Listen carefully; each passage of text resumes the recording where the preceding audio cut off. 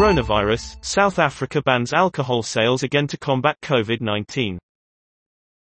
It is one of several restrictions introduced by President Ramaphosa amid rising infection rates.